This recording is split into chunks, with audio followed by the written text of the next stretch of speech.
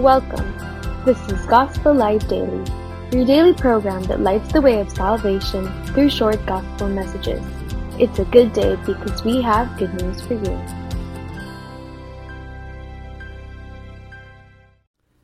Today's Gospel Light is taken from Matthew chapter 27, verse 51. It says here, "Then behold, the veil of the temple was torn in two from top to bottom."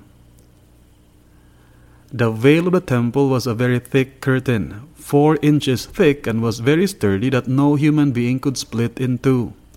It was so strong that not even the strength of 2 horses could break the curtain apart.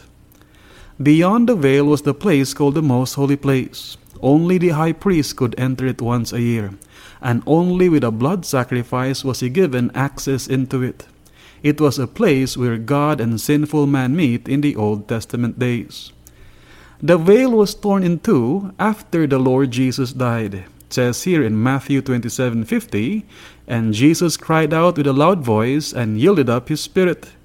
Then Matthew 27 verse 51, our verse, "Then behold, the veil of the temple was torn in two from top to bottom." Because of his sacrifice on the cross for man's sins, access into God was opened. Just as it was humanly impossible to split the curtain in two, so it is impossible for man to gain access to God by his own efforts, works, and religious activities.